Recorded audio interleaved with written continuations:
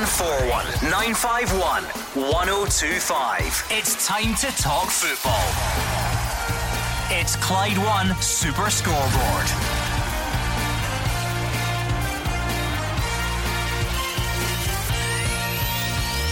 Good evening and welcome to Clyde One Super Scoreboard. The transfer window shuts with Toljan and Kamara among the late deals here in Glasgow.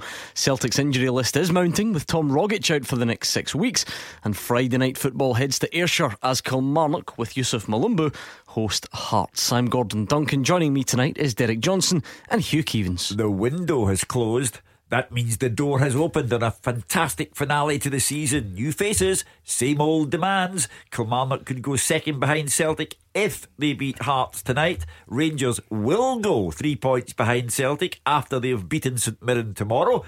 And Celtic need to respond with a win against St Johnstone on Sunday, 4 days after a win against St Johnstone on Wednesday. It's a daily dose of drama. Don't miss it. Don't miss it, Derek. And now we know, Derek Johnson, these are the squads that the teams are stuck with. If you like, the business is done. You can't blame anyone else. You can't need your own players in anymore. That's it. This is the group of players we've got between now and the end of the season. Absolutely. And Brendan Rodgers, you know, he wanted more players in. Well, he's got them. I think that's 6. The last time I counted, 6 players that he's got in. So he obviously realised he needed some sort of help in the side, and that'll certainly give them a boost going into the second half of the season. And Rangers have done their business. I'm surprised a wee bit about Kamara coming, because I think Rangers have got so many midfielders. I don't know if he'll get a game, but you know, if the manager wants him in just now just to get used to the place, then fine. But that one was a surprise. But it's great. Tomorrow I'm looking for, you know, the game tomorrow for me is Hamilton against Dundee. We're going about 6 pointers all the time. This is absolutely massive tomorrow, this game. Should be very simple tonight then. Come on, tell us what you make of your team's transfer business. Are you happy with it? Are you not happy with it? Are you somewhere in between? You tell us. Fans of all clubs, you all did some sort of transfer business, so what did you make of it? And of course, if you can be more specific, what was the best piece of business done in the transfer window? You tell us. 0141 951 1025. Well, obviously Rangers supporters will say it's Kamara. Celtic supporters will say it's Ollie Burke or Timothy Weah, or if you're going to sign a defender, sign a Toljan. And they've got Jeremy Toljan. Dear me. So it's great. Listen, it's fantastic, exciting stuff. Tomorrow you've got Hibs playing Aberdeen as well. Hibs post Neil Lennon got a good result in Paisley. Now there's a real test, Aberdeen. So everywhere you look, there's something for somebody. Yeah. You know a good one as well, Hugh. You know, with Kilmarnock losing Greg Stewart, Malumbo going back there again. He was an absolute sensation when he was at Kilmarnock. He's done nothing at Celtic, but going back there again, that's added a wee bit of strength to them as well. Is that one that stands out from you, you from yesterday then? Absolutely. I think it's a cracking one. I'm surprised he hasn't had many games at Celtic. But I think for Kilmarnock, he's shown what a really, really good player he is, and what a job he'll do in the second half. Come on then, what do you make of your team's business, and what was the best piece of business done in January? 0141 951 1025 or on Twitter at Clyde SSB. Stephen Gerrard says he didn't expect Glenn Kamara to join the club yesterday, but he describes the capture as a bonus to the squad. The Finland international is unlikely to feature against St Mirren tomorrow, but the Rangers boss says he has a big talent. I think it's a bonus for us. It's another excellent player who can join our squad and certainly makes us become stronger. Obviously everyone knew we had the pre-contract in place. Even yesterday afternoon I thought we were going to have to wait till the summer, and we were prepared to wait till the summer, but when I got the call last night, it was obviously a very nice phone call and a big bonus for myself. He hasn't done much over the last 3 weeks. He's had no game time and he hasn't really trained much, so we'll look after him tomorrow and we'll build him up to get him up to speed. But you could see today in training the quality is there to see. I love my midfield players who play with the head up, who look to pass forward and make things happen, and I like my midfielders to win the ball back and be aggressive. So we believe we can help Glenn to improve and grow and find the next level, but the coaches that he's had previous have done a fantastic job with him. Don't think there's ever a downside, Derek, to signing, adding a number, signing a new player, getting a body in. But the question will remain: where does Glenn Kamara fit into that Rangers team at the moment? Well, that's I don't know. I think the strength of this Rangers side is in the midfield. I think there is a bit of quality there, and he just said it there today. I mean, I've never seen an awful lot of him, bits and bobs of him, and he looked a decent player. But for him to say in training he just looks apart, everything about him, you'll be excited. He's gone to a big club. You obviously get more wages. He's at a club where every second week is going to be a full house. The atmosphere is going to be completely different than he's had at Dens Park. Can he handle that? All these things we'll certainly find out in the second half of the season. It's an odd one. Rangers pay £100,000 when perhaps they could have saved the money, spared themselves, because as Derek has said, that's the one area of the team where they're very well off. And Dundee fighting for their survival in the top flight. They found Kamara surplus to requirements. Wasn't training, wasn't playing. It's an odd one all round. I'll put you on the spot then. Who's done the best business during January as far as you're concerned? And you've got a bit of a head start now because you've at least seen some of the players in their early, if they joined before yesterday, of course. For me, it has to be determined by who wins the title. I can't say to you that Jermaine Defoe's a mistake or Stephen Davis is a mistake or they're both a great idea, and I can't swear to you that Ollie Burke and Timothy Weah and Bayo will win Celtic the title. Whoever wins the title, and I am well aware that Celtic are bang in front, 6 points and a goal difference that possibly equates to a 7th point, but you can't say now that's the best signing because they haven't really shown what they can do. I think what you can say, Hugh, is the majority of teams are stronger. I've got stronger squads now because of what they brought in.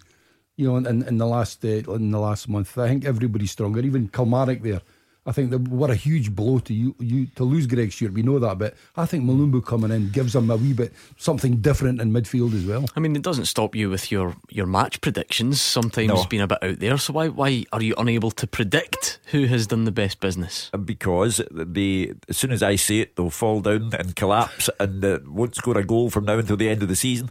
I think that we had something really tasty going on this season in this division. We had something really tasty. Now we've put the parmesan on top of it to make it even better. 0141 951 1025 if you want to talk football with us at Clyde SSB. Let's speak to Martin in Linwood. Hi, Martin. Hi, Panna, how you doing? Good, thank you, Martin. What my question was, it was mainly to Derek Johnston, but the whole panel can answer this if she's like, out of Celtic and Rangers over the period of doing a business, who do you think's actually done the best bit of business? Well, I mean, how do you answer that, Martin? Come on, stick your neck out. That's what you're here for. I don't think there's an outstanding signing. I like the look of a player who comes from the Bundesliga, who adds quality to an area where Celtic need it because of an unbelievable injury situation that's developing there. But I don't think there's an absolutely outstanding signing. I mean, the surprise for me is Celtic have brought so many in. I mean, Celtic's probably had the best squad for the last 6 years, and they just build that squad and they get stronger and stronger. And all of a sudden, Brendan Rodgers has brought in 6. Okay, there's some of them loan deals, but they look a very, very strong side now. Celtic are far better in the second half of the season than in the first half. On paper. They're brought in 6, but 3 have gone back. The 2 Americans and Shved have gone back to their parent clubs. So clearly Timothy Weah excites everyone at Celtic, but he's still 18. Ollie Burke has come up and reinvented himself and has done well. Can he make a material difference to the outcome of the league title race? And Bayo is absolutely an unknown quantity because he has yet to appear in a Celtic jersey. Martin, they're both getting scalps from sitting on the fence, so you tell us who you think's done the best business. Obviously Celtic, I think. I mean, I know some of their signings are mainly for the future, but I'm quite looking forward to seeing this Bayo play. I think he looks an exciting player. But I think Celtic's had the better window, definitely. Well, only time will tell. I'm not disagreeing with you. Yeah. I'm waiting to see how Timothy Weah progresses. I'm waiting to see if Ollie Burke maintains his position with Odsonne Edouard back again in midweek. Will Burke move out to the wing? What difference will that make? So it's all exciting. In this part of the world, it is demanded it's how players are going to fit in you. There may be good individuals, but if you've got a certain pattern of play, you're going to move somebody into an unusual position because he's a good player. Well, that's the interesting thing. Ollie Burke was and is in an unusual position. That's not his natural position, but now that Edouard is back fit again, We'll see where he goes. But listen, it's very, very simple. The Rangers fans will say we've had the best transfer window. The Celtic fans will say they've had the best transfer window, and on we go. I mean, Derek, we're so quick to judge now, aren't we? You're looking for instant success. It's almost like if guys don't play well in their first game or their first two games, people change their opinions completely. Defoe and Davis, by that very, very strict criteria, probably have taken a bit longer than people expected, and by longer I mean 2 games. So I appreciate how ridiculous that sounds, but you're still waiting to see the absolute best of them, I'm sure. Absolutely, and you know what Stephen Davis can do. You know, he's a smashing player, and so is Defoe. But it's all about how Rangers play, and can they fit into that? Like said Defoe, he's been playing in sides that when they actually go forward, there's plenty of room there because teams are normally attacking them and getting men forward, so spaces are left. When you play for Rangers, there's not many spaces at the back, so unless you're getting the decent balls from the wide men or the midfielders to your feet so you can turn in the box, then he's going to struggle a wee bit. So, and I think the manager knows that and the player knows that. It's just playing to the strengths of the players that they've got up front. That's what Rangers have to do. We're asking you, what do you make of your team's business during this January window, and what has been the best piece of business? You tell us. Karen is on. It's a happy Accies fan, Karen is. Best piece of business though was getting Brian Rice. I like the positivity, the way he speaks and the way people speak about him. Hadn't really been on my radar, but I like him instantly. So that's a managerial one. What about on the playing front? The best piece of business in Scotland for you, and how would you assess your team's business? Let's hear from Brendan Rodgers. He's delighted to finally have got his man, even if it is just a loan deal for Jeremy Toljan, 24-year-old right back from Borussia Dortmund until the end of the season. The Celtic boss says they have been tracking him for a while. He was one that was off limit for us a number of months back.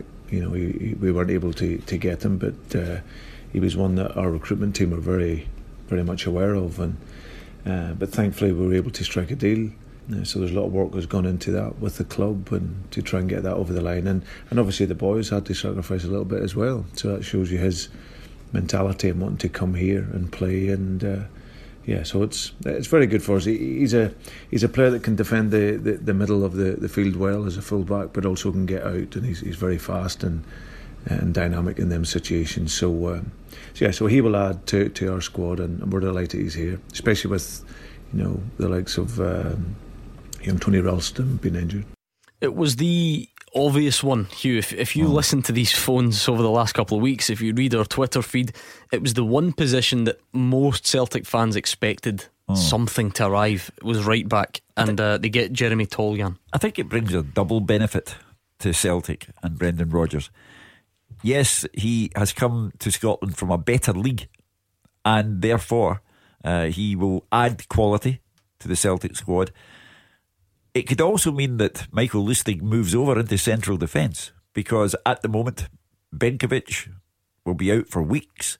No sign of Boyata coming back, and Celtic could need cover there as well. So he offers the possibility of being a fine fullback and also releasing Lustig to help out in an area where problems have occurred. I think a blow as well for Celtic is Tom Rogic. He's going to be out for 6 weeks with a knee injury. He's gone under the surgeon's knife, so that's a huge blow as well, because he's a massive player for Celtic as well. You're right, centre of defence is going to be a problem, but you wonder, and somebody suggested it the other weekend and it didn't sound so daft, is putting Brown back in there as a sweeper. I mean, we can go back to the 60s, 70s, the Celtic team.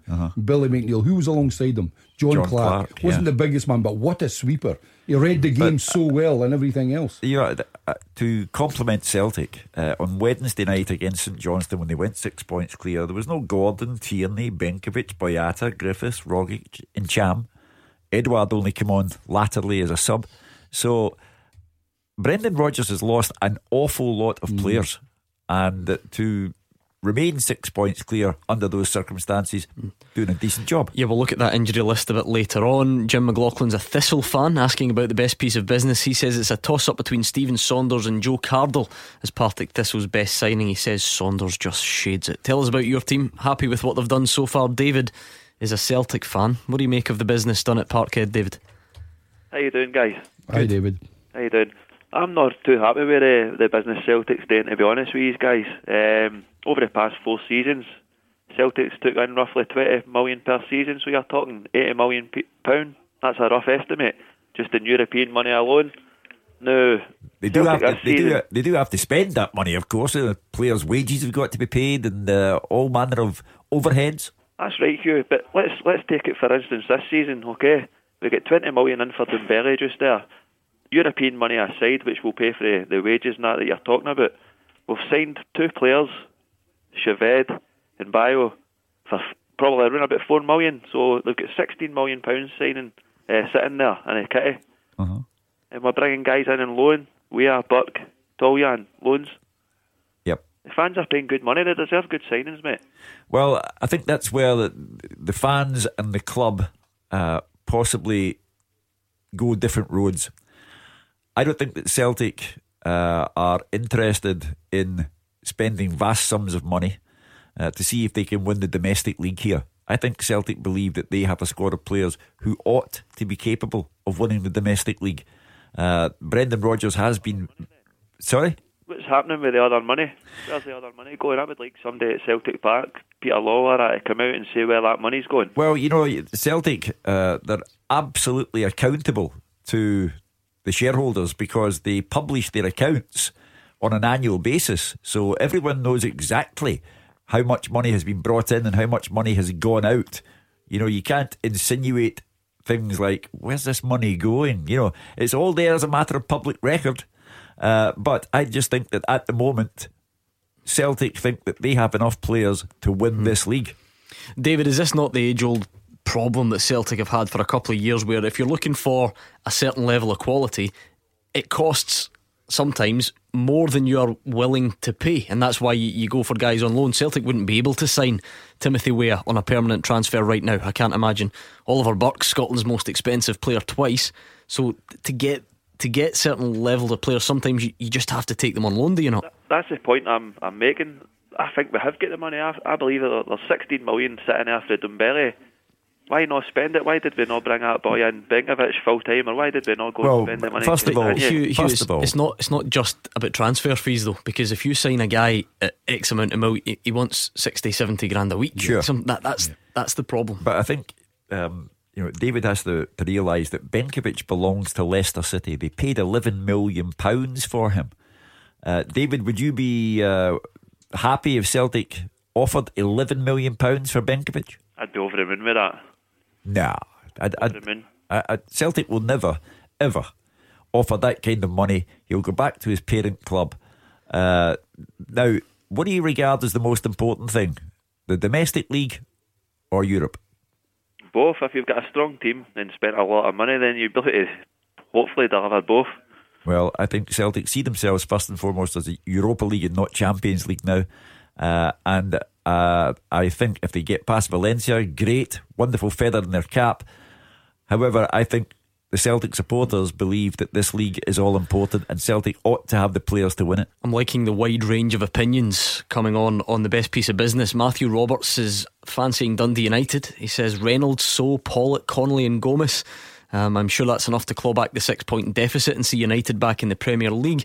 And Mark Robson says all the talk about Malumbu going back to Killie, but surely the best piece of business has to be Alex Bruce going to Kilmarnock, a no-nonsense centre back. You tell us. 01419511025. We're going to hear from Steven Gerrard and Brendan Rodgers on injuries after the travel with Amber. Clyde One Super Scoreboard with Thompson's personal injury solicitors. Compensation. They know the score. Talk to Thompsons.com. It's Hugh Keevins and Derek Johnson here with me, Gordon Duncan, on tonight's Clyde One Super Scoreboard, and we would love, as always, to hear from you. So give us a call or tweet in at Clyde SSB.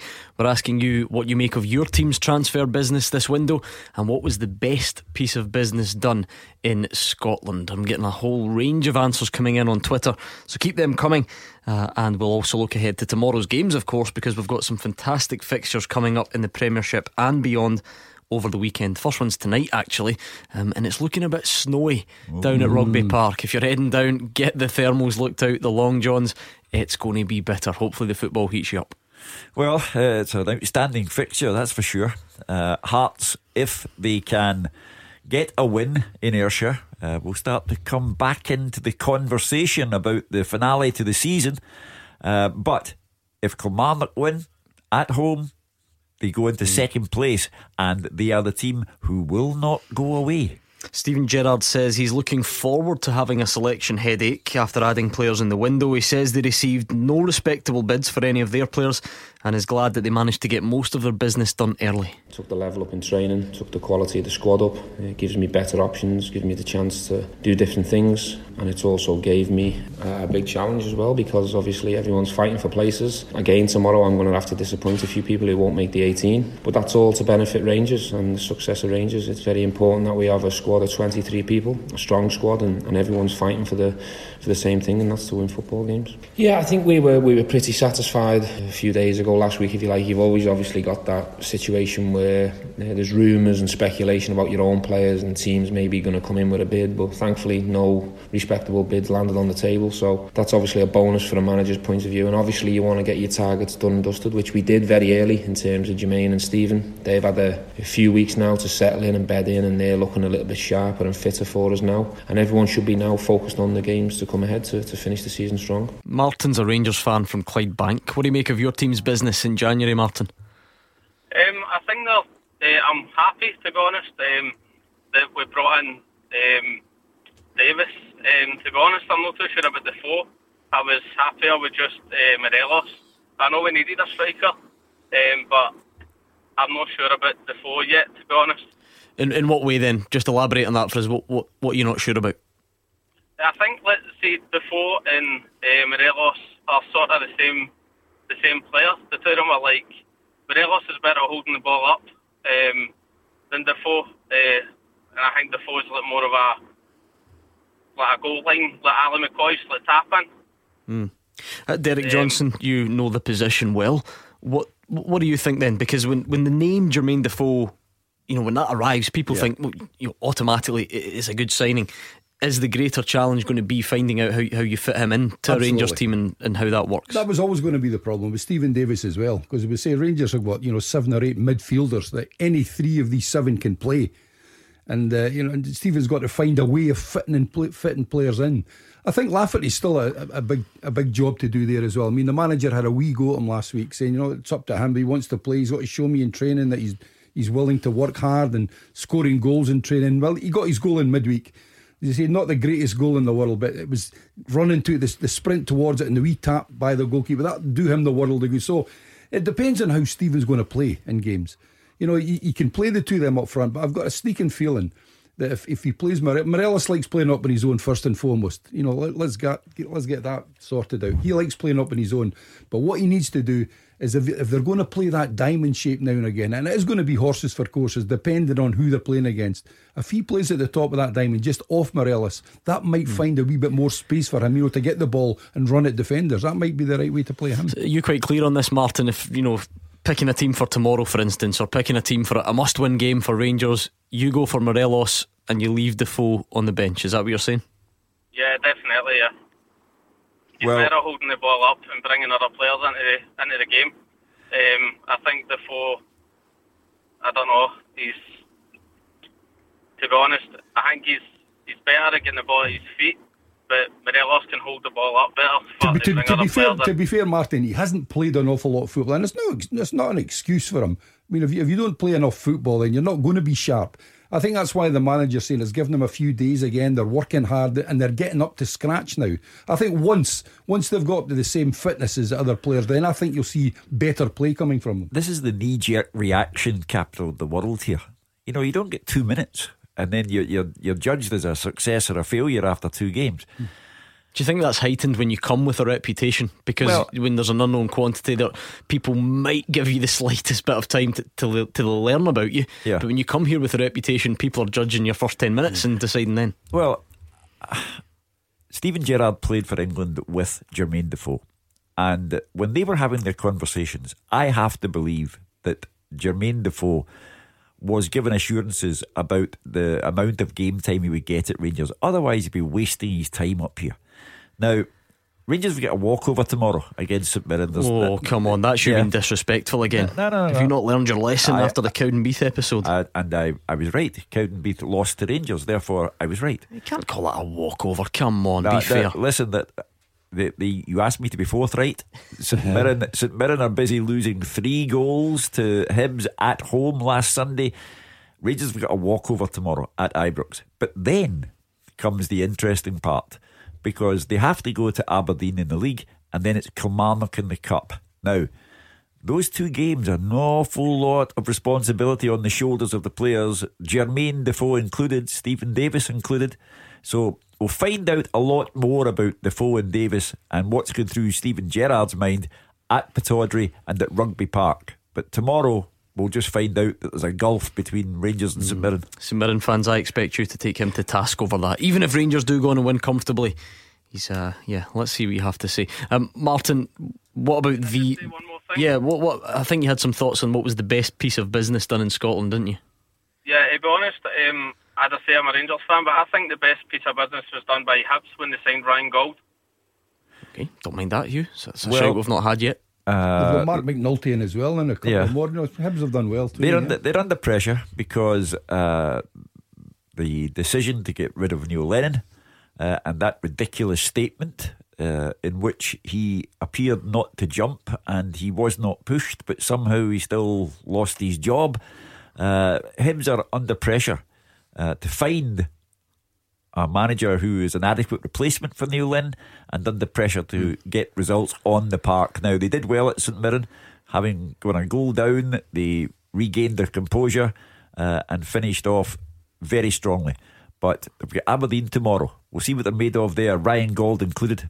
Derek, you can see why people are picking him out. It's not been a great couple of weeks, obviously, for Hibs on the field, but even within that, you can just see a couple of the passes that he's picking, and we know what he's capable of from his time at Dundee United.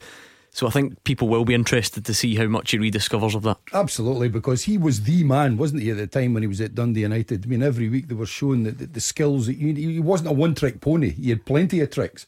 He was doing some amazing things, we'll have to say, at Dundee United. And when he went abroad, he's probably learned a lot more, but he never had an awful lot of games for the first team, and he's obviously enjoyed himself, or he'd been back a lot earlier than he is now. But there is talent there without a shadow of a doubt. And I think if you give him the right balls and you've got the right people in the box, he will certainly find them. He's a smashing player for him.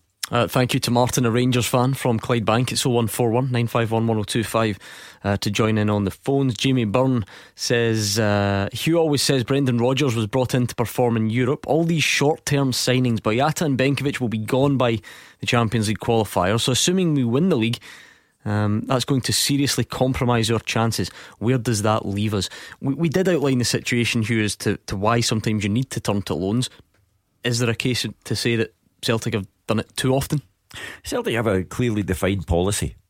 Bring them in like Bio for a couple of million, and somewhere down the line sell them, you hope, for 5 or 6 or 7 times that amount of money. So that's a clearly defined policy on Celtic's behalf. I just think that, yes, they would like to get into the Champions League. They were unfortunate this season, should have qualified but did not.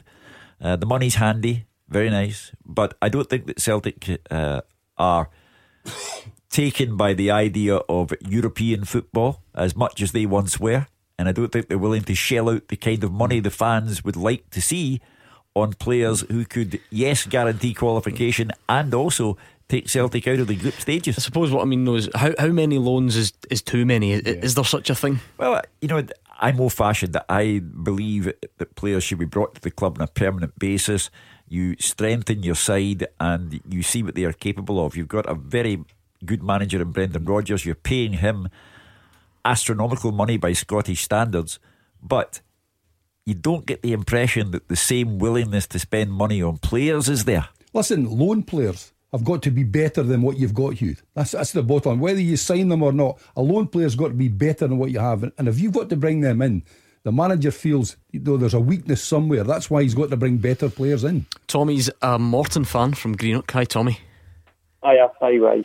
What's on your mind tonight, Tommy? I've been listening to some of your callers and talking about who they've bought and who they'd like to buy, and without sounding derogatory to our football, people that's costing 12, 14, 16, 20 million are no one to play in their league. Their ambitions are way elsewhere. So we take what we can get and hope that we can develop into something. Yeah, you have a point. You can't argue with that. It's a hard sell, Scotland. Unless you're offering Celtic or Rangers, players are still intrigued by that and will take a chance. But even at that, if you get you know, there's a financial aspect that cannot be ignored. They might offer you 25, but you can get 50 elsewhere. So. Sure. Yeah. And they're working men. But I don't think you're right, Hugh. I don't think it's ever going to happen. I know anybody in Scotland is going to bid 10, 11, 12 million pounds. I mean, Celtic just did it on it. 9 million on Edouard. Yeah, but it's not going to happen again. Celtic are the only club capable of putting real big money out there.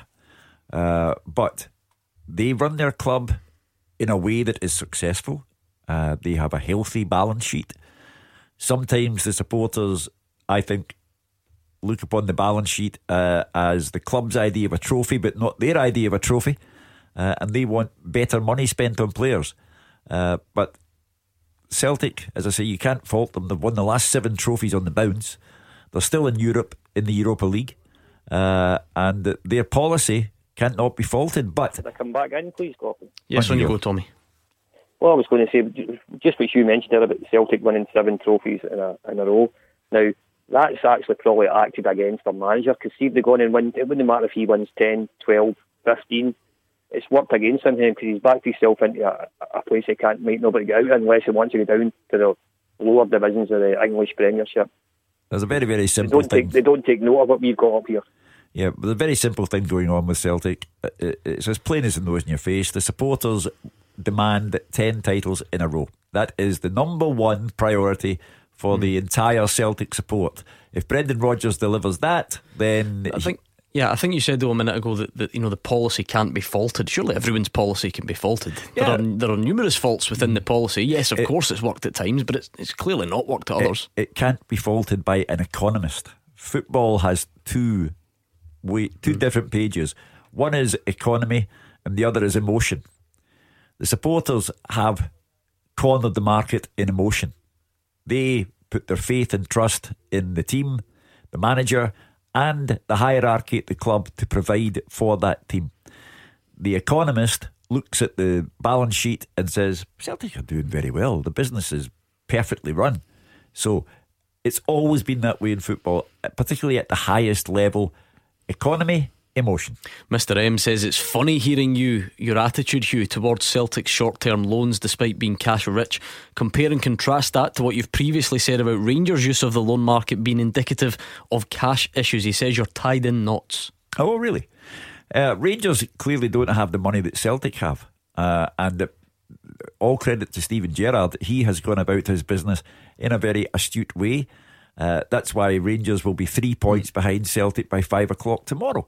So, yeah, I think the accusation is though that you're happy with Celtic bringing in loans, but you weren't happy with Rangers previously bringing in loans. I think that's the general point. I don't need to be happy about anyone. Oh, you know what I mean. I just stand here and tell you what I think. Happy, yeah. But I go back to it. Steven Gerrard has done a very astute job on a fraction of the money that Celtic have, and if Celtic do win the title, then people will say, oh well, they should with all the money they've got and the squad they've got. Fair enough, but they have to win it first of all. We just heard from Steven Gerrard on a potential selection headache for Rangers now that they've got a fair few players in. We're about to hear from Brendan Rodgers on his injury list, and that's coming up after the travel with Amber. Clyde One Super Scoreboard with Thompson's personal injury solicitors. Compensation. They know the score. Talk to Thompsons.com. Hugh Keevins and Derek Johnson are here. 1 hour to kick off in the Friday night football between Kilmarnock and Hearts. The tractor's out, Hugh Keevins. It's removing some snow from the surface. I'll bring you the teams quickly. Kilmarnock go with Bachmann in goal. The back four of O'Donnell, Boyd, Finlay and Taylor. Tishbola, Dicker and Power. The midfield three, and it's Burke and Jolly and Jones. No place for Malumbu anywhere this evening. He's not on the bench. McDonald, Bruce is on the bench. Broadfoot, McKenzie, Waters, Miller and Frizzell. As for the Jambos, Doyle in goal. You've got Smith, Shaughnessy, Suter and Berra at the back. Bozanic, Clare, Doom, Naismith, Mulroney and Morrison. You give me a wee score prediction on that one? I am going 2-1 Killie. 0-0. Oh, down there. Listen, I went home on Saturday night and on the BBC Alba to watch the Aberdeen Killie game. The whole game delayed, and honestly, after about 20 minutes I turned it over. It was the worst game I've ever seen in my puff.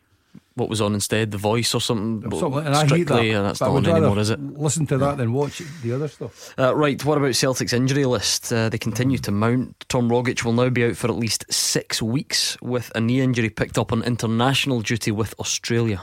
He went to London. He came back from the Asian Cup and with Australia. He had an issue with his hand out there, and then he obviously got injured with his knee. So he went down to London with our member of our medical team yesterday just to check that his hand didn't need an operation. And whilst he was there, we thought we would just ensure that we had his knee looked at. And his knee showed up that he had a lateral meniscus problem, which is going to put him out for up to 6 weeks. So not what we were expecting, but the way football works. It's disappointing for us, of course, because we've missed him for the period of time he's been out for the last month or so. So to have him out for another 6 weeks is a blow. I mean, Celtic's league position looks good, Hugh. There's a trophy in the bag. They're still in Europe, so the overall picture is not one to worry about. But the injury list is, surely, when you look at the calibre of player who's going to be missing for a couple of weeks, and with Valencia fast approaching. It doesn't matter talking about Celtic in relation to other sides. I'm simply confining myself to the Celtic squad, and you're talking about diminished resources available to Brendan Rodgers, because Kieran Tierney, anybody any idea? Not heard. Benkovic, weeks. Boyata, who knows? Griffiths, I don't think you'll see him again this season. Rogic, weeks. Incham, where is he? A lot of big name players there to be missing. So I commend Celtic for being 6 clear while doing without all of these. But that's the strength they've got, though, Hugh. I mean, we keep saying they've got the best squad in the business, and it's proven it's needed. And that's why he's had to bring in players as well to supplement those who might be out for weeks, as you suggest. But I think to lose Tierney, Benkovic, Boyata, Griffiths, Rogic and Sham, all automatics. Paul's a Celtic fan in Kirkintilloch. What do you make of the injuries first of all, Paul? It's mounting up, isn't it? It's mounting up, and it's mounting up in important positions, but I think they've got the squad to deal with it. Well, what's the worst area? I mean, because Celtic have obviously got a lot of midfielders, so maybe the Rogic one, as good as he is, won't be felt as much as the centre backs. Is that fair?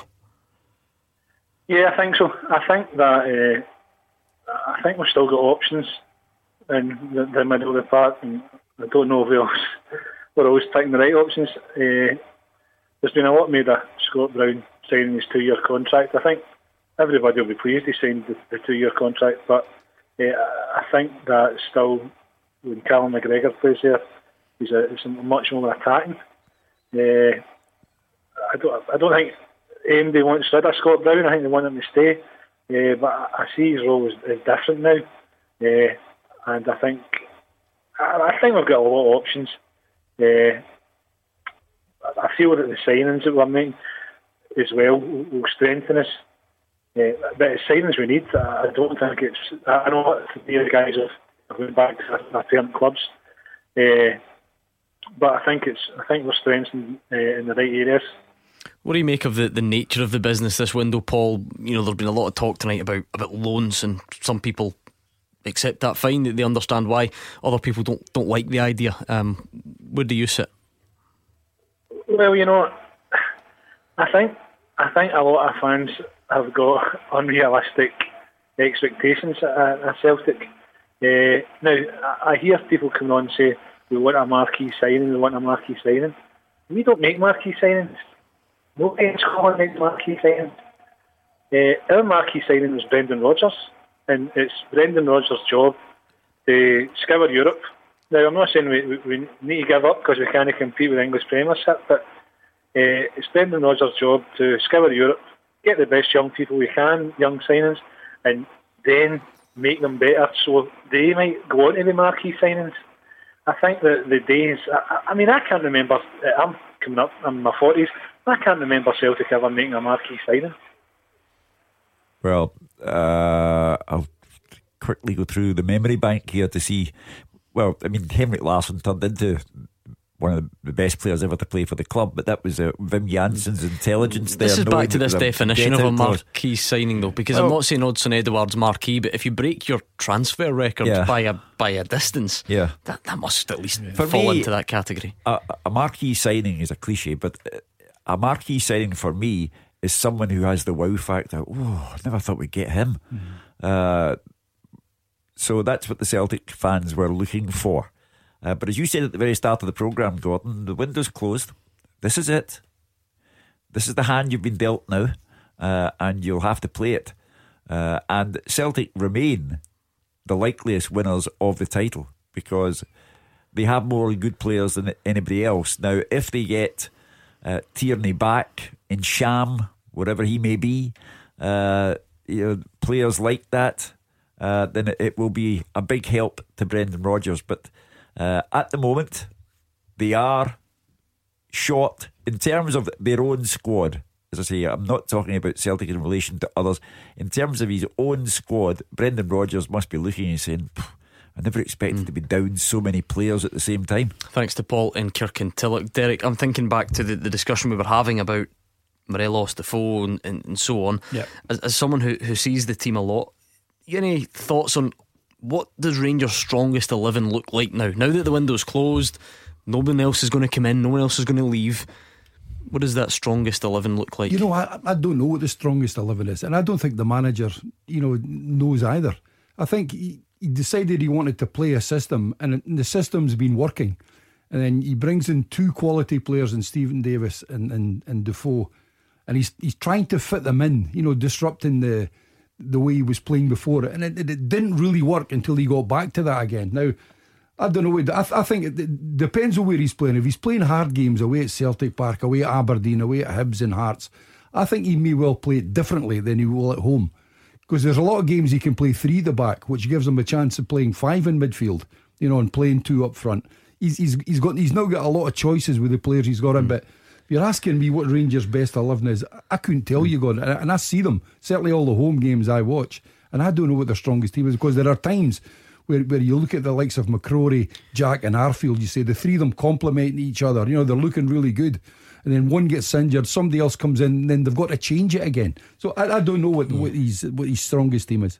Yeah, funnily enough, that was a name I was going to mention, because I've seen a lot of people have been enjoying the last couple of performances from Ross McCrory, maybe wanting to see a bit more of him. But then of course you add Kamara to that mix, don't you? Exactly. So it all depends on what they're going to do in training. I mean, if the manager's obviously got an idea. I mean, he wouldn't bring Kamara in just for the sake he's another midfielder or bring him in. He's obviously got a role for him as well somewhere in the team at certain times, maybe not every week, but he'll have a role for him, as he will for all these midfield players. But as for saying what his strongest 11 is, I don't have the foggiest. You can maybe mention 6 or 7, but the other 4 could change every other week.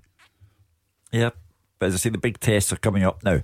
Not tomorrow, that's not a test, but when they play Aberdeen followed by Kilmarnock, it would be calamitous for Rangers if they were to lose both of those games, even draw the league match and lose the cup game. There's a calamity combination. There's also a confident combination. If they win both, then it doesn't matter which is your strongest 11, as long as you keep on winning and rotating at the same time. Beat the Pundit with goals in the Scottish Sun, the SPFL and EPL latest every Monday, Wednesday and Saturday. They always talk about that Friday feeling. Well, imagine the feeling of adding to that by coming on here and teaching Hugh Keevins or Derek Johnson a lesson at Beat the Pundit. This is your chance to show off your footballing knowledge, get the bragging rights and win yourself a signed ball. It is that simple. If you fancy it tonight, you need to dial 01419511025 right now, because you only have until the news at 7 o'clock to do so. Clyde One Super Scoreboard with Thompson's personal injury solicitors. Get the result you deserve. Talk to Thompsons.com. Into the second hour of tonight's Clyde One Super Scoreboard. Still looking for your suggestions on what you made of your team's business during the January window, and who did the best piece of business. What was the best piece of business in Scotland? You tell us. 01419511025 or on Twitter at Clyde SSB. And of course we'll turn our attentions to tomorrow's games as well. Of course, first and foremost though, let's do this. Beat the Pundit. With goals in the Scottish Sun, the SPFL and EPL latest every Monday, Wednesday and Saturday. Yes, it is Beat the Pundit time. Hugh Keevins and Derek Johnson standing by, just doing their pre-match stretching routine. One of them is taking on Sam from East Kilbride. How are you tonight, Sam? I know, bad, Gordon. How you doing, mate? Yeah, all good, thank you. Have you ever played before? I have played before, yeah. Alright, what's your record? I can't remember who I was against, but I did get beat. There we go. Unfortunately, I think it was Mark Wilson, which is maybe even more than that. Oh, that's never a good one. I like how he's just dismissed it out of his memory bank. You can't even remember. I know I get beat. So anyway, let's see if you can go one better tonight. Heads it's Hugh, tails it's DJ, and it's tails. Derek Johnson, get the headphones on and I'll give you some Clyde too, so you don't know what Sam is saying, and we'll get the questions lined up. Sam, you know the drill, I'll tell you anyway. 30 seconds, head to head. You can pass. Here's your chance to beat the pundit. You ready? I'm ready. Jordan Rossiter has gone on loan to which English club? Ready. In what year of the 90s did Morton add Greenock to their name? 98. What was the first trophy Scott Brown won when he joined Celtic? League Cup. Who finished bottom of the Scottish Premiership last season? Ross County. Who was the last Scot to be sent off at a World Cup? Pass. Stuart Milne is the chairman of which Scottish club? Aberdeen. And what nationality is New St Mirren signing Dukins Nazon? Hungarian. Let's bring Derek back. Derek, same set of questions to you. You ready? I'm ready. Okay. Jordan Rossiter has gone on loan to which English club? Bury. In what year of the 90s did Morton add Greenock to their name? 95. What was the first trophy Scott Brown won when he joined Celtic? League Cup. Who finished bottom of the Scottish Premiership last season? No, pass. Who was the last Scot to be sent off at a World Cup? Pass. Stuart Milne is the chairman of which Scottish Aberdeen. club? What nationality is New St Mirren signing Dukins Nazon? French. And with which Premiership club did Bobby Williamson manage from 96 to 2002? Kelly. What do you make of the competition, Sam? Could be tight, it's quite good. Oh dear. I think you're right, I think it is. Let's go through. Rangers. Jordan Rossiter has gone to which English club on loan? It's Bury. You both got that right, which means it's 1-1. In what year of the 90s did Morton add Greenock to their name? You want to add anything, Hugh? 98. 94. So it's still 1-1. What was the first trophy Scott Brown won when he joined Celtic? You sort of had the choice of three. It was the league. It was the league title. So still 1-1. Who finished bottom of the Scottish Premiership last season? Was it Partick Thistle? Ross County. Thistle went down in the Come playoffs, on. didn't he? So Sam goes into a 2-1 lead. Who was the last Scot to be sent off at a World Cup? You must have been there, Hugh, no? France? I was, yeah. Who did you send off? Craig Burley. Paul Lambert. Craig Burley. Oh, Burley. Did he? Against Morocco. Yeah. We're rotten that night. So it's still 2-1. Stuart Milne's the chairman of Aberdeen. So you both got that right, which means it's 3-2. What nationality is St Mirren's new signing Dukins Nazon? Anyone care to? He's French born, but he plays his international. He's Haitian. He's from Haiti. Yeah, but I knew he was French. So No, to be fair, he is French. So none of you get that right, unsurprisingly. And with which Premiership club did Bobby Williamson manage from 96 to 02? It was Kilmarnock, Kilmarnock. Sam. He got through more questions, which means it equalises. Oh, last minute back post. Pick it out. Here we go. Right at the death. Right, okay. I'm going to change this tiebreaker on the spot, and I'm looking at you, producer Andy, because that question is just ridiculous. It's absolutely ridiculous. Right, here is the question. We know the drill, Sam, for a tiebreaker anyway. I am going to ask the question. I'll get Derek to write his attempt down, and I'll then invite you to give me your attempt, okay? Okay. Right, Derek Johnson. The question is this. Hearts are in action at Kilmarnock tonight. What is their goal difference in the Premiership at the moment? Hearts goal difference. Hearts goal difference. Write it down, please. And Sam, what would your attempt be? I'll go -2. Derek Johnson, hold up yours. Right, now I need to figure out who got closer. Right, so Derek Johnson has gone +5. Sam has gone -2. The answer is +1. Sam's so Sam done it. takes it. Well done, Sam. Sam's wow. The He sign scored ball. with the penalty kick. That's it. The sign ball is on its way. Good man. Magic. It's the closest margin It was ever. pretty close, yeah. I don't like being put in the spot with my arithmetic, but I think even that No, was no, simple you're right, enough for you're me, right, so yes. it should be alright. Anyway, Sam, well done. Enjoy the sign ball. DJ, well done, Sammy. We'll live to fight another Well done, day. son. He'll be back next week. That's Beat the Pundit for this week. We'll be back on Monday night with another chance, with another clean slate for next week for you guys to come on here and try and get one over on the pundits. Right, 0141 951 1025. That's the number you need. If you would rather tweet, then you can do so at Clyde SSB. Let's take a call from John, who's in Coatbridge. Hi, John. Hi guys, good evening. Hi, John. Hi, how you doing? No, going by the signings we've made, Derek and Hugh, I think Celtic's best signing is, I know I've been critical of him this season, but it's Scott Brown. I think it's a great boost to the club. I just wonder what you think of that. Well, he clearly divides opinion, because when Celtic hit a purple patch around about October time, it was all about Callum McGregor and Ryan Christie and the crispness of Celtic's passing and how quickly they were getting forward. And it was a purple patch. They were absolutely terrific at that point. And people then said, rather have the team minus Brown. And then when the purple patch was over, people started to get nostalgic for Scott Brown coming back in. So he clearly divides opinion. I think at this particular time, when Brendan Rodgers has such a list of injured players, it's good for Celtic to have Brown coming into this stage of the season where, they call it whatever cliche you like, the sharp end, the business end. It's getting mighty serious now. Absolutely no margin for error. You're a very handy man to have around. I said a couple of weeks ago, it's up to Scott to knock the door of Brendan Rodgers and say, look, where do you see my future? What is going to happen? Because we know there's Australian teams and there's American teams. They're all after him. And I would imagine these talks have gone very well. And the manager said, look, I'm not going to tell you you're going to play every week, but you're certainly in my plans all the time. You are the leader of the team.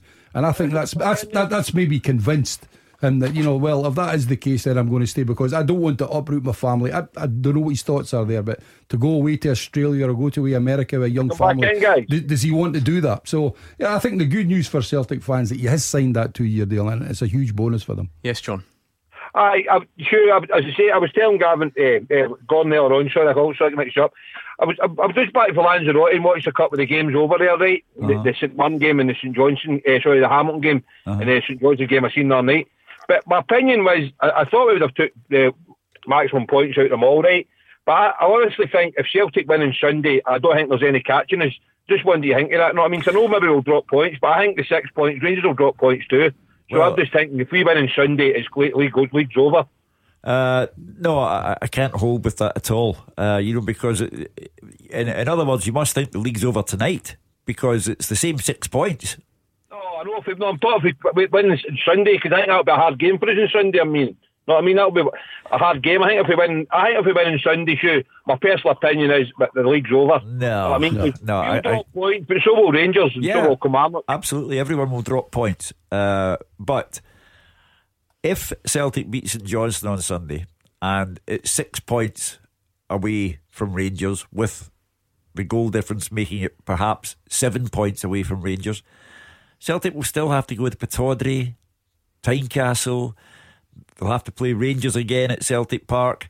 My feeling, my gut instinct is, if Celtic are still in front of Rangers by 6 points when the teams meet on the 31st of March, if Celtic beat Rangers on the 31st of March, that's it. Show over, bring down the curtain, goodbye. But again, you're being disrespectful to Kilmarnock and maybe to Aberdeen as well. They may well still be up there, Hugh. They can win their games as well. We're only talking about a Rangers Celtic thing here, but there are 4 teams, and maybe 5 if Hearts win tonight.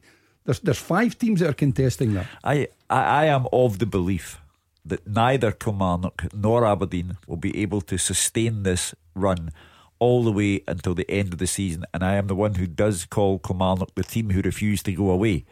I just don't believe that they will keep it going for the remaining 15 games of the season. And by saying that, this disrespectful word is thrown about all the time. If you say that you believe somebody's going to win the league, does that mean you're disrespectful to the rest? No, but what you are saying, you're just saying it's between Rangers and Celtic. But that's my belief. Yeah, well, it's not.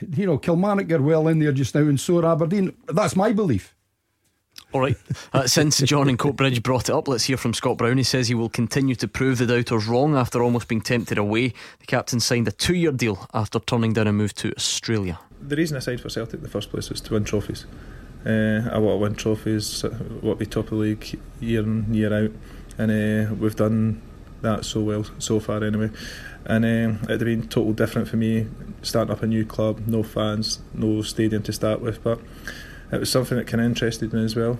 But at the end of the day, Celtic is where my heart is. People's doubted me all the way through, and people says I'd never play football in the first place. I was too small and not aggressive enough. I think I've shown that. I've managed to win battles that I've probably never going to win, and I've stayed here for 12 years, and probably not a lot of people would have expected that in the first place when I first signed. I think he's absolutely right. When he came at first, he had rough edges, let's say, and he had to learn to be a player at that level, and he has learned extremely well. He is abrasive. He again divides opinion. Supporters of other clubs don't like Scott Brown, but the Celtic fans adore him, and I think that he will have signed this contract on the understanding that the sands of time are running out and he can't expect to play every game that Celtic play, but he still has a valuable contribution to make and more trophies to win. When it gets to that stage, Derek, then, and I'm thinking generally here, but of course in the relation to Scott Brown, is it often as much about the sort of leadership qualities, the experience and so on, as much as just the simple footballing ability? Yeah. Is that part of the reason? I think the great strength of Scott Brown is not only the ability that he's got on the park, but you're right, the leadership is a big thing. How long have I been saying that about a Rangers side for the last 7 or 8 years? They lack leadership, and they always have. You need somebody on there if things are not going well, somebody that's going to shout at them and get them going, and he does that superbly well, Scott Brown. I think for that and his experience as well, it's all three. I mean, sometimes, if Scott Brown wasn't shouting at people, it wouldn't be the same Scott Brown in the team, because he just loves doing that. Somebody slacks, he's on them right away, and every club needs somebody like that that's going to G up players. 01419511025 is the number you need tonight. Twitter is at Clyde SSB. We're 30 minutes away from kick-off in the big game down at Rugby Park, Kilmarnock against Hearts, so it will be very interesting to see what the league table looks like at the end of the evening and what that means for tomorrow's fixtures. John's a Rangers fan in Barrhead. We've been asking everyone, John, what they make of their team's business. What do you make of yours? Rangers business? Yes. Oh, fine, dandy. Happy with what you've got in? Yes, I just thought the likes of Defoe and Davis should have been bleeded in. Right, I'm not a manager, I don't pick the team, but I thought at Kilmarnock they should have been bleeded in. Right, that's just one of my points, but it doesn't matter. The game's done and dusted now. I'd even settle for a point down there. What about tomorrow then, John? What does that mean for tomorrow? Do they stay in from Cowdenbeath, or is that not something you can see happening? No, they'll be about, I'd say about 67 changes tomorrow. Maybe half a dozen changes. So Defoe and Davis back out tomorrow, Derek, would you reckon? It's a hard one to call. I mean, I think John's right in the sense you just do not know what team. What he needs is a winning team. If he gets 11 tomorrow, whoever he picks, and they win the game convincingly and they're looking the part, that will be the same 11 that will go in the following game. Because as he said a couple of weeks ago, every shirt's up for grabs. If you're going to produce for me and we're winning games, you've got the shirt. So if that is the strategy, then if the team play well tomorrow and everybody does really well, that's the same team that'll go in the following week. That's why it's always fascinating, Hugh, when the team news comes out for the few games after the window closes. You're always looking at what new signing goes straight in, who hasn't hit the ground running yet, and so on. Well, it's 2 seconds, John. It's the domino effect now. The team that plays tomorrow will be expected to provide a result that sends Rangers to Pittodrie in good spirit, and the team that plays at Pittodrie will be expected to carry that into the Kilmarnock Cup tie. Those 2 games, that sequence of matches, is very important to Steven Gerrard. On you go, John. I just go back in the last caller. I think it's a bit of disrespect there for Kilmarnock, right, to Hearts, to Aberdeen and to Rangers. At the end of the day, as you quoted, they've still got Aberdeen to play, right? Don't know what would happen there. Maybe a draw. They're still to go to Tynecastle, and Hearts have starting to build their team back up. Their defence better than that's back. They have to go to Kilmarnock away, which is a hard one, and they have to go to Livy away, which is a hard one in that. Plastic turf, which we don't like. So I think the last call was a bit destructive, and I agree with Derek. Kilmarnock's still in there, and I think it will take a long time before Kilmarnock will fizzle out. Do you know what I mean? They're a big, strong team, hardy boys, and they gave Rangers a good game, and all credit to Kilmarnock. Yeah, I keep on saying all teams, Rangers, Celtic, Kilmarnock, Aberdeen, Hearts, all of them will drop points between now and the end of the season. No one is coming out unscathed. So to say that Celtic will have won the league on Sunday afternoon by 2:30 because they've beaten St Johnstone, I think is inaccurate, and there's a lot of football to be played. However, if a Celtic supporter wants to believe that, then that's his belief. And as Derek said, he has another belief. We are all entitled to our beliefs, but I think it's inaccurate. Derek Johnson, one of the Rangers signings we haven't mentioned tonight would be Matt Polster. Yeah. Now he plays some football in a sort of defensive midfield role. He plays some football at right back. Where would you imagine him featuring most for Rangers? The great thing about him, and he's got maybe 4 or 5 chances of getting a game for Rangers because he's a utility player. Whether it's right back, left back, midfield, he can get forward. He's a great passer of the ball. Whether he's a holding midfielder, I think he's got so much competition, certainly in midfield. I think he's maybe competition for the fullback for Tavernier's place. I think basically he wants to be a fullback. I think he can tackle. He's got good pace. He uses the ball really well. And I'm looking for, I mean, that's at another club. It's different when you come to Rangers, as we keep saying. You're playing in front of full houses every other week. You know, so it's how he handles that. But he certainly looks the part, and you'll put pressure on the Rangers back four, that's for sure. Yeah, I mean, James Tavernier is one that probably hasn't had a great deal of competition. I know John Flanagan is a right back, but he's been used more so on the left hand side, so perhaps a bit of added competition on the other side of the field for James Tavernier. Well, as Stephen Gerrard said earlier, these things make training more competitive, gets everyone up for it. Rangers midweek, I said that Cowdenbeath had zero chance against Rangers, and they did. They lost. But Rangers were complacent second half, complacent, lackadaisical, almost shambolic in places. So they've had their lesson there. And if the training was picked up by the arrival of Kamara and Polster, then Rangers can put that into effect tomorrow. But I don't see Polster having a significant part to play between now and the end of the season. I think he's arrived too late and is too inexperienced at that level. Thanks to John, a Rangers fan in Barrhead. 0141 951 1025 on the phones, at Clyde SSB on Twitter.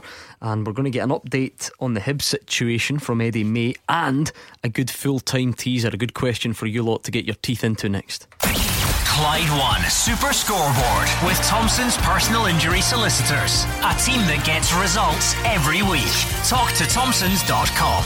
It's that time of the night when you send the questions in to us and we set them up as a full-time teaser for the pundits to confuse them, shall we say, between now and the end of the show. So tonight's was sent in by Paul Stewart.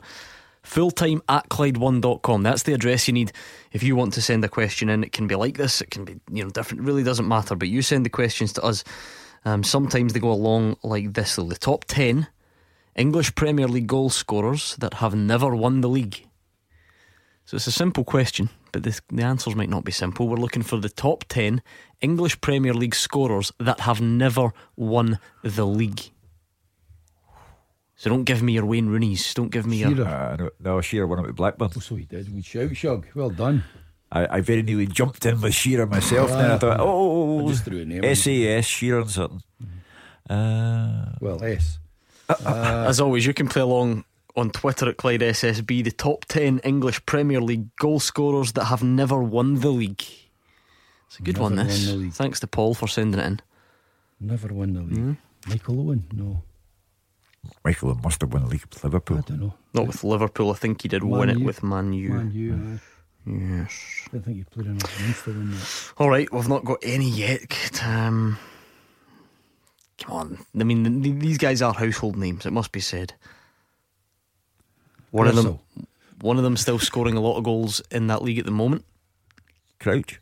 Well, not who I meant, but yes, Peter Crouch is one of them.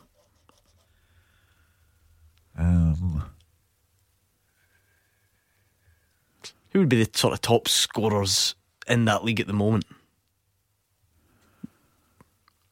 Not Salah, not Aguero. Okay, you two are beyond help sometimes. Right, we'll move on.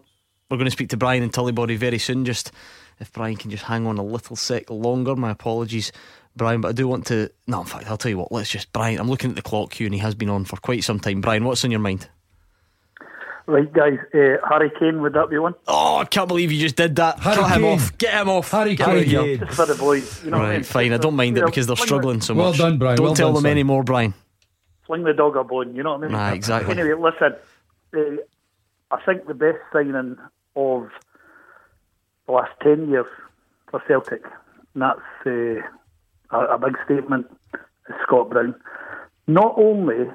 getting him for the next 2 years, I think, is brilliant for a lot of reasons. I call him the chameleon because he's changed so much from the lad that we bought for 4.4 million. Remember, Derek, you and I had the wee spat, and you said, "Oh, he's definitely signing for."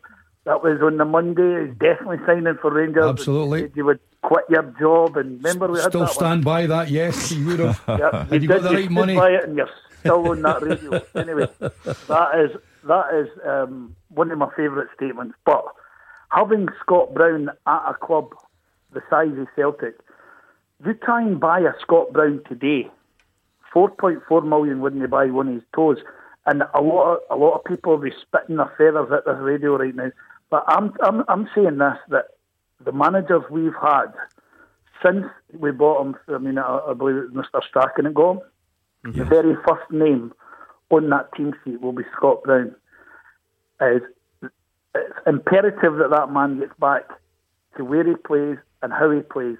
Now, the thing I say about him being a chameleon is because at one point he was a forward-going player, and then now we more want him in that defensive role. And people, like when we went through that daft period of, Scott Brown's finished in October there, Jesus, I mean, it just, I wanted to kick my radio off when I heard people, Celtic supporters, not so much other fans get annoyed with him because of who he is and how he does it, and that's one of the attributes I love about him. But when he plays football, Celtic win things. That has been indicative in the 8 titles that he's already won. That will be indicative in the next 2, I hope, and I'm not taking anything for granted. But until so, just to take you back a second there, you said the 8 titles that Celtic have won. Have you declared 8 in a row? No, you're not listening to me. Scott Brown's won 8. Yeah, previously. Right. Anyway, you talk about it's your fellow Celtic supporters you have to convince, Brian, because you're right. Some of them said after the Rangers defeat, he's done. He's not the same player. And prior to that, when Celtic hit their purple patch, when Scott Brown was out of the side because of injury, it was the Celtic supporters who said the team's better off without him. So I agree with you. I think we're reaching that stage of the season where Celtic have to dig in. If they want the title, they have to dig in now. And I think they're better with Brown in than out. Thanks to Brian, not so thankful for him giving you a helping hand on the teaser. Just about to see, we're looking for the top 10 English Premier League goal scorers that have never won the league. So guys like Peter Crouch and Harry Kane are the only 2 you've got. At Clyde SSB is lighting up with names. Roscoe has got one. In fact, Roscoe's got top of the list. Steve Seagull, no, that's not one. We got Brian Elder's on to one. Yep, there's a few good shouts coming in. Defoe with it? No. Yes. Oh dear. He's second on the list. Second on the list. Right, let's hear from Eddie May. An update on what's been happening at Hibs. Life without Neil Lennon goes on. Eddie May in the dugout this weekend. Here's what he had to say. No, I don't know anything regarding that. I can only go with a statement, and both parties seem happy and let them move on, and wish Neil all the best in the future, and I'm sure Neil will wish Hibs all the best in the future, and hopefully we can get a positive result tomorrow. Is this set to come back a little bit, because it did come as a little bit of surprise to a lot of people? I wouldn't say setback. What is it? It was a surprise, but things have been sorted very quickly. And as I said, we'll just look forward to the game tomorrow, and hopefully we can get a good result. Well, Eddie doesn't want to be the manager. He has reiterated today that he's simply not interested in the job under any circumstances, but he's got Aberdeen followed by Celtic at Celtic Park on Wednesday. So he's going to have to negotiate. He's got Rangers a very coming up rocky as well, road. Yeah, home so as well. Hibs are going to have to get their business done very quickly in terms of finding a new manager. And the Neil Lennon situation? Well, Derek and I met Neil Lennon last night. We were at the St Andrews Sporting Club for the boxing, and Neil was there as a guest. And I have to say, in the 19 years that I've known Neil Lennon in the city of Glasgow, I have rarely, if ever, found him to be so relaxed, so upbeat, positive, looking well, and you can be as sarcastic as you like and say, well, you'd look well if you had a year and a half's wages in the bank. But he was very upbeat and in a good place. And it was a pleasure to see him, pleasure to be in his company. And although Hibs issued that ridiculous statement, which would have driven a strong man to despair, saying that he did not resign and he was not dismissed. Well, what was he then? It was a ridiculous statement, but whatever has taken place, Neil Lennon is going on with an open mind and a happy heart. Yeah, very much so. I mean, I spoke to him for a long time. Long after you left the place, I may add, Mr. Keevins, you were home. Was he up the road early. in the taxi, was he? Oh, he was in the taxi. As soon as the last punch and he was away. I was 11:30 I left. That's a hooky. 11:30. That's a proper time. You shouldn't have been out after I that know, time. it's the first time for a long time. But listen, there was maybe 4 or 5 of us stayed back, and Neil was one of them. A really good chat about football. Not necessarily about the Hibs situation, but just football in general, talking about players and everything. It was really interesting, and we had a couple of lemonades as well. So it was a nice evening. I got home at 2:45 to keep hydrated. That's very important. John is a Hibs fan in Carluke. What have you made of what's been going on, John? Well, I've just listened to Hugh there saying that Neil Lennon's looking quite well last night. Well, I'm not surprised at that, because that's the pressure off. Now, I phoned in here last May after his wee outburst, after the Hearts defeat, saying that he wasn't being backed, he didn't know what his budget was, and you guys kind of played it down. Things will be all right. Hibs, Neil Lennon's going the way, blah blah blah. As a Hibs fan, I think this club has been on its backside for a decade, and despite a cup final win, promotion, 4th spot, and record season ticket sales, this club hasn't got itself upon its knees yet. And there's something rotten in the state of Easter Road, and it stinks of Petrie. Now, I've heard things, and if this is getting leaked out, now you guys are speaking to him, I don't know what you have heard, but here's a wee bit of whistle blowing, what we've heard. We heard that Petrie wanted rid of him, and he was quite happy to go along with it while the fans were on his side and the results were coming. As the results started to slide away recently, Petrie told Dempster while he was out the country last week to put the brakes on the spending. Force the man out. Force him to jump ship so that he didn't need to pay him a package. Now, they've sounded out, as far as this is alleged, they have sounded out 2 coaches down south, one who's got business with Neil Lennon. He was just straight on the phone to Neil Lennon. Neil Lennon's gone in there on Friday and read the riot act with Leanne Dempster. What do you think of that, lad? Well, you'll forgive me, but all of what you've said is hearsay. We cannot agree with it or deny it because we don't know. You are recounting conversations that Rod Petrie has had with Leanne Dempster. How could we possibly know? And I have to say, how could you possibly know? What about John's general point? I mean, he doesn't seem happy about the bigger picture at Hibs at all. No. John did list off the achievements, but notwithstanding I never thought I'd hear a Hibs fan who watched the club win the Scottish Cup in the dramatic fashion in which they did, ending a curse that had lasted well over 100 years. I never thought that would be dismissed as an irrelevance. However, he's the fan, he pays his money, he's entitled to his opinion. I do think that Hibs as a club are now under severe scrutiny because they did get rid of Neil Lennon. The circumstances under which they got rid of Neil Lennon are shrouded in mystery because he did not jump and he was not pushed, according to Hibs' statement. They now have to appoint a manager who is an adequate replacement for Neil Lennon, and they now have to negotiate the rest of the season, convincing their supporters that they have done the right thing, because if they don't, John and other supporters won't go anymore. John, who next? That's the big question. Well, actually, my question I was going to ask you, who would touch this gig? Plenty. Who in their right mind would put their reputation on the line right now? MD with a reputation, a bit of experience, an up-and-coming young manager. They're not going to touch it. John, would you not take... The answer you asked me there was is Alan Stubbs. Alan Stubbs is the one that's going to fill the fans, placate the fans for a bit and take this thing off it, and it's going to be the cheap option. What about Strachan? Will you not touch him, Gordon Strachan? Not interested. No? Okay. Well, no. Gordon Strachan had his chance years ago, meant to be a big Hibs fan, had his chance, went elsewhere. To be fair, Gordon Strachan himself has distanced himself from the job. He's not interested right now.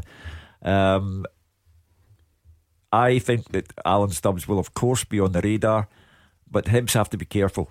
It's all very well saying yes, he was the man who ended the Scottish Cup curse, but he went back into Scottish football with St Mirren and it was a disaster. So I think Hibs have to be very careful, because fans like John are going to say Neil Lennon was not backed properly, and I believe that Neil Lennon was not backed properly. Good players, the Dylan McGeochs and John McGinns, were moved out of Easter Road, and I don't think adequate replacements were brought in. So the Hibs hierarchy, Rod Petrie, Leanne Dempster, they're under pressure now to deliver the right choice of manager. John, I mean, you say, who would touch it? You don't think anyone would touch it. Does history not tell us that every single vacancy, there's always someone that would touch it? And in fact, clubs that are in a much worse state than Hibs, there are people that would touch them. So you perhaps been a bit harsh. Yeah, probably a bit harsh and a wee bit flippant with the comment, right? But what I meant was anybody with any nous, any clout about them that's up and coming, they're not going to want to ruin their There's also runs and journeymen managers out there that you know why you're wrong in saying that, John, and I'm not being disrespectful to you. A manager who's gets an invite to go and discuss if he wanted that job, he would be asking all the relevant questions. Is there money to spend?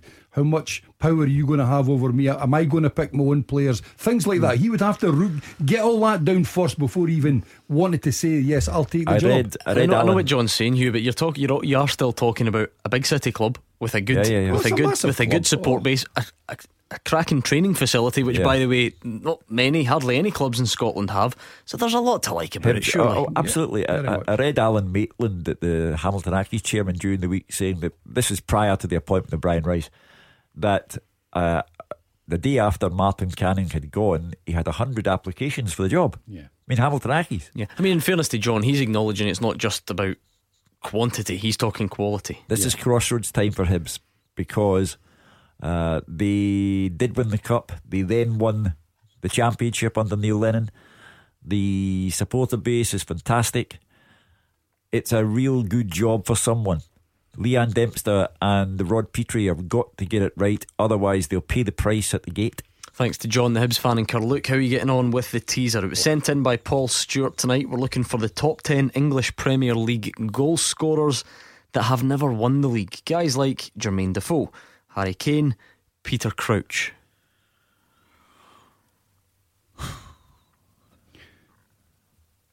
No. There are some with a strong connection up here. I'll leave that one with you. Clyde One Super Scoreboard with Thompson's personal injury solicitors. Great results for Scottish accident and injury victims for 40 years. Hugh Keevins and Derek Johnson have about 10 minutes left on the full-time teaser. Tonight's was sent in by Paul Stewart. If you would like to send a question in, we would certainly like to have it, so send it to fulltime@clyde1.com. The top 10 English Premier League goal scorers that have never won the league. That's what we're looking for tonight. You've got Jermaine Defoe, Harry Kane, Peter Crouch. Well, we've got two that will take us to the Andy Williams. We're halfway there. Oh, you think so, do you? Robbie Keane. Yes, Robbie Keane is one. And another Robbie Fowler. Yes, he is top of the list, I'll have you know. Is Mark Viduka on it? Nope. So we're looking for another 5. looking for another 5 of the top 10 EPL goal scorers that have never won the league. Was one a striker be Celtic? There are no more with a Celtic connection. No more. Right. No? What about a Rangers connection? Maybe. Kenny Weir's got a couple of them. Jerry H has got a couple of them as well on Twitter. I can see, I like it. I like the answers coming in. Let's speak to Ian, who's a Partick Thistle fan in Bearsden. Hi, Ian. Evening, gentlemen. How are you? Not too bad, Ian. How are you? Well, you're asking about the transfer window. I'm going about Gary Colville's ridiculous. Thistle are desperately needing someone to put the ball in the net. All he's done is sign defenders and a couple of midfielders, 2 of whom are in their mid-30s. He was brought in as a replacement to Archibald with the idea that would get us into the playoffs. All he's done is take us into the playoffs the wrong way. The playoffs are going down. He just doesn't seem to know what he's doing with the signings he's made, in my opinion. We really need someone to put the ball in the net, and he hasn't addressed that. But Ian, as well as putting the ball in the net, and I could not dispute what you say, of course that's important, but when you're in Thistle's position, it's equally important to keep it out of your net, and maybe that's part of his thinking. Ian, I wonder, and you will keep a close eye on these things, I wonder how much though the fit and available again Solomon Koulibaly comes into the thoughts there. It's one of the old football cliches, isn't it, about it being like a new signing. But I wonder if he just didn't. Is that part of the reason he didn't want to add in that department? No one's seen what he's capable of doing yet since he's come back, because he wasn't allowed to play because of problems with the paperwork problems, etc. Now they knew it's going to take time to get up to match fitness as well, and we're not in a position where we can afford that.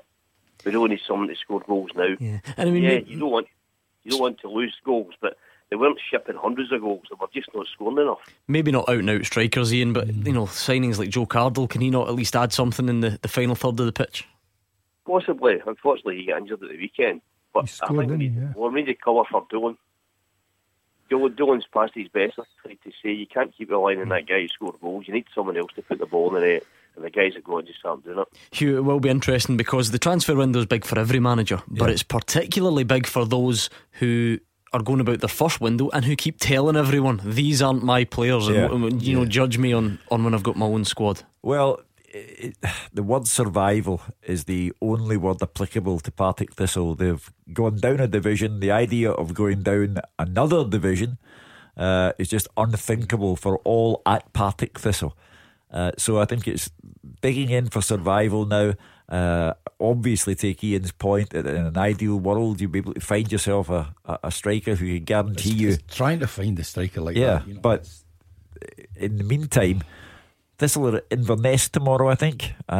It's all about keeping the ball out of the net there. If Thistle can get a point, if you offered Gary Caldwell a point now, I think he'd be very happy to take it. It must be doubly frustrating, Ian, because you look through the division and there are some really good goal scorers there. You don't need me to mention Dobie and Shanklin, they go without saying. But even Falkirk, your fellow strugglers, I've got Zach Rudden who's enjoying himself in front of goal, Alan Troughton at Alloa. So even the teams round about you seem to have someone, don't they? Yeah, there's something we're lacking, and they've not really made any great effort to address it. They really should have done something about it. That should have been his priority. Because although you could go to Inverness tomorrow and play well and lose one goal, and if you ain't capable of scoring, you're going to get nothing out of the game. Well, I was surprised that Chris Erskine left the club, gone to Livingston. I would have thought that, I don't know the circumstances, maybe it was at Chris Erskine's insistence, but he, like Doolan, was Partick Thistle through and through. And I do take Ian's point that you can't keep on relying on those two men as Partick Thistle did, and for a long time. But I was surprised that he parted company with the club when the situation was bad back then.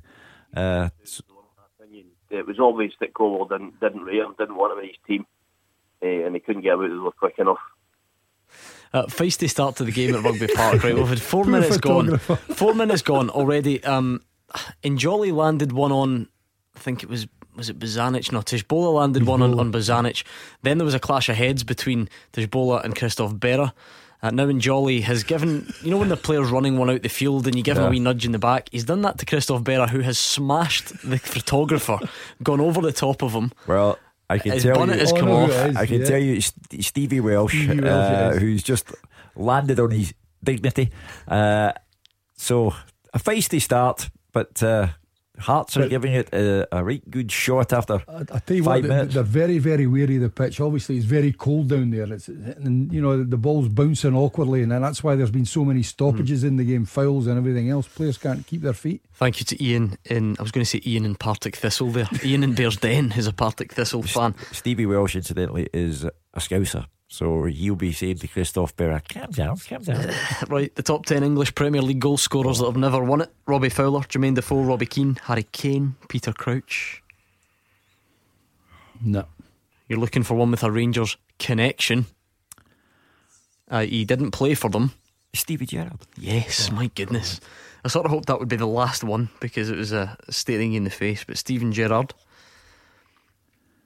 There's one here who not only was a very good player in his own right, obviously, because he's on this list. You could argue that his cousin was even better, maybe. And his other cousin played up here as well. Ferdinand. Les Ferdinand. Well done. Usually you don't get my clues, but there we go. Right, we're only 3 away, so that's pretty good. I'm happy with that. Let's turn our attentions to some of tomorrow's other fixtures that haven't had a mention yet, Hugh Keevins. They all deserve a mention. Hamilton Dundee. Huge. Brian Rice. Huge. Hamilton have shown an awful lot of faith in Brian Rice. Again, Alan Maitland, who's been chairman there for a couple of months now, clearly has implicit belief in Brian Rice. All I'll say about this is that I hope he gets a better crack of the whip than his predecessor did, because I felt that latterly what was going on with Martin Canning was nothing more than a witch hunt involving some Hamilton Accies supporters. He did get a fair crack of the whip though, in the sense of the length of time he was there. Sure, but the fair crack of the whip came from people like Ronnie McDonald, who was chairman at the time, who simply said Hamilton Accies don't do this kind of thing, they stick by the manager. But his position became untenable and intolerable. But it's the old question, Hugh. I mean, what do the Hamilton Accies fans, the start of the season, what are they expecting? They're expecting just to stay up for next year. And I know, no, but they're not though. They're not, higher than because that. We've heard a lot. They want a better style of football. They're not happy with some of the recruitment. You can only play football with what you have. Sometimes it's as simple as that. And for Hamilton to be in this league for the length of time that they have has been fantastic. Well, I mean, listen, look, I know it's an easy comparison. We're watching Kilmarnock right now. Stevie Clarke has shown the impact a manager can have on a similar group of players. I'm not saying that's going to happen, but that's the thought. I think Kilmarnock got a lot better players than Hamilton have. With what I'm talking about, with what Stevie Clarke inherited. Right, okay. They play Dundee tomorrow, and Dundee are a strange mixture. They are capable of going to Tynecastle and beating Hearts, and then capable of going to Dumfries and getting hammered in the cup, and in like between losing at home to Motherwell. So they're an odd lot, but I fancy Dundee tomorrow. Motherwell Livy as well is quite a fascinating fixture. Hibs Aberdeen we spoke about earlier on. What about the teaser? You're 3 short on the top 10 English Premier League goal scorers who have never won the league. We're needing a bit of help, I think, Gordon. We're needing a bit. Right, you've got Robbie Fowler, Jermaine Defoe, Les Ferdinand, Robbie Keane, Harry Kane, Steven Gerrard, Peter Crouch. So you're 3 away, and it's clue time, I think. Yeah. One is still playing with a big club in Manchester, having previously played for a big club in Liverpool. He is a countryman of Dedrick Boyata.